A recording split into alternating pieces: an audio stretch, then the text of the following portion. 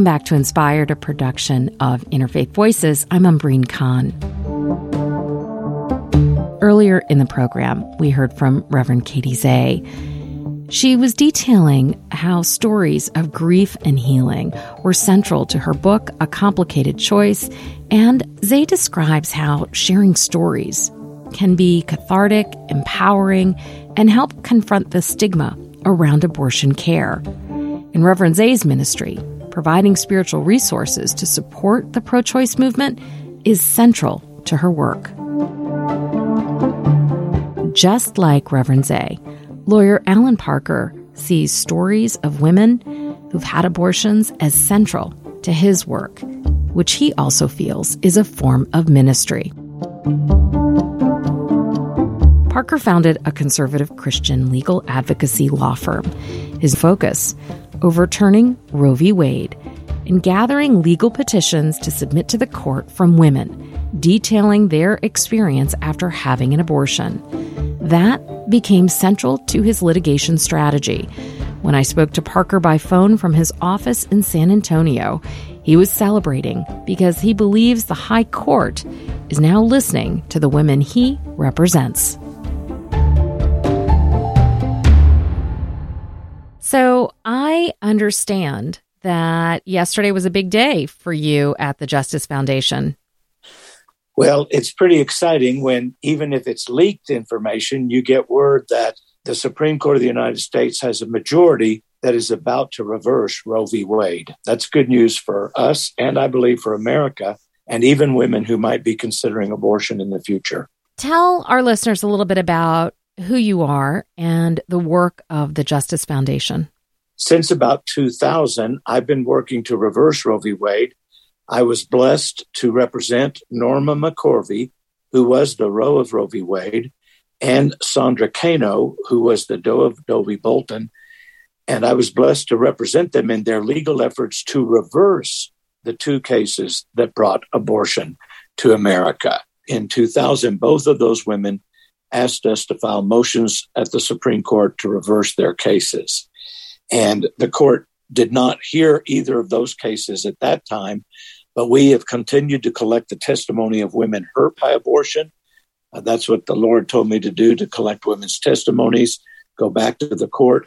In 2007, the court heard a brief on behalf of 180 women hurt by abortion that we filed. And the court said for the first time that some women come to regret aborting the infant life they once created and sustained. So we knew the court was impacted by the testimonies.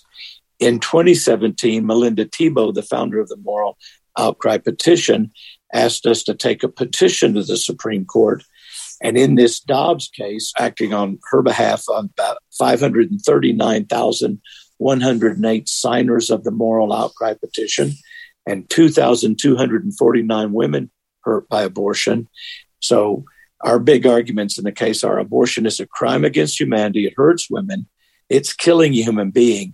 And there's a better alternative today called the Safe Haven laws, under which no woman has to parent a child if she doesn't want to. In all 50 states, if Roe is reversed, no woman anywhere in America, even California or liberal states, will have to parent a child. She can safely drop off her child at a hospital or fire station within a few set designated time after birth at no cost, unlike abortion, and the state will take her baby and relieve her from 18 years of obligation of parenting. The draft of the majority that was leaked really points not just to and describes Roe v. Wade as equivalent to an egregious wrong similar to that of Plessy v. Ferguson, And that was one of the arguments we were making in our brief, that abortion is a crime against humanity, like Dred Scott, the slavery case, and like Plessy versus Ferguson, where the Supreme Court said to African Americans as a group, you're an inferior race. You're not going to get equal protection. You're going to get separate but equal. And We remind the court of Brown v. Board of Education, one of the court's greatest cases, where they didn't create new rights. They didn't put equal protection in the Constitution. No, they reversed a 58-year-old precedent of the Supreme Court called Plessy versus Ferguson. So what everybody thinks is one of the greatest cases reversed a 58-year-old case. Roe's only 49 years old. The abortionists in front of the Supreme Court on the day of oral argument were yelling, "Abortion forever, abortion forever." And that's what the segregationists said just before it came down. And abortion is coming down also. What do you say to opponents who say that this decision and this draft reflects the codification of one religious theological viewpoint about when life begins? There's a right to life in the Constitution. I think this decision does not really go far enough. It simply says there's no right to abortion in the Constitution. Well, that is absolutely true. It never was. So we want to live in a country where the people have the right to decide what our laws are going to be. What do you say to those who say that the harm caused by forcing women to carry a pregnancy to term is injurious and traumatic and unstudied, that in and of itself is depriving women of the liberty over their bodies? It's not the woman's body.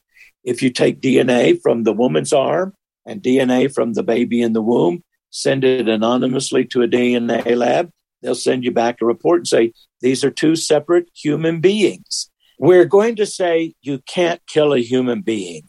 That's the only option that's being taken off the table. Women aren't being forced to be pregnant. They can use contraceptives. That's still perfectly permissible. There's a difference between preventing a human being from coming into life and killing a human being once they're there. The argument that human life begins at conception is an argument that is debated among philosophers, theologians, even people within the same religious tradition. How do you respond to those arguments? We don't go into religion. Reversing Roe v. Wade depends only on science. Science shows when the human chromosomes reach 46, when the sperm and egg are joined together, a human is created.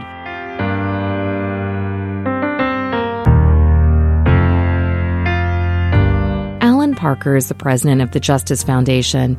He also runs the Moral Outcry, a ministry of the Justice Foundation that provides free legal representation to Melinda Thibault and assistance to those who sign her nationwide petition asking the Supreme Court to reverse its abortion cases. That's all for this week's show. If you have thoughts or reflections that you'd like to share, I want to hear from you. Send me an email to amber@interfaithradio.org. This week's producer was Kevin McCarthy. Sounds from Audio Binger, Blue Dot Sessions, and MC Yogi. And a special thanks to our founder, Sister Maureen Fiedler. I'm your host and executive producer, Umbreen Khan. To learn more about us, visit interfaithradio.org. Wherever you are, I hope you are well, I hope you are safe, and I hope you stay connected. I'll see you next week.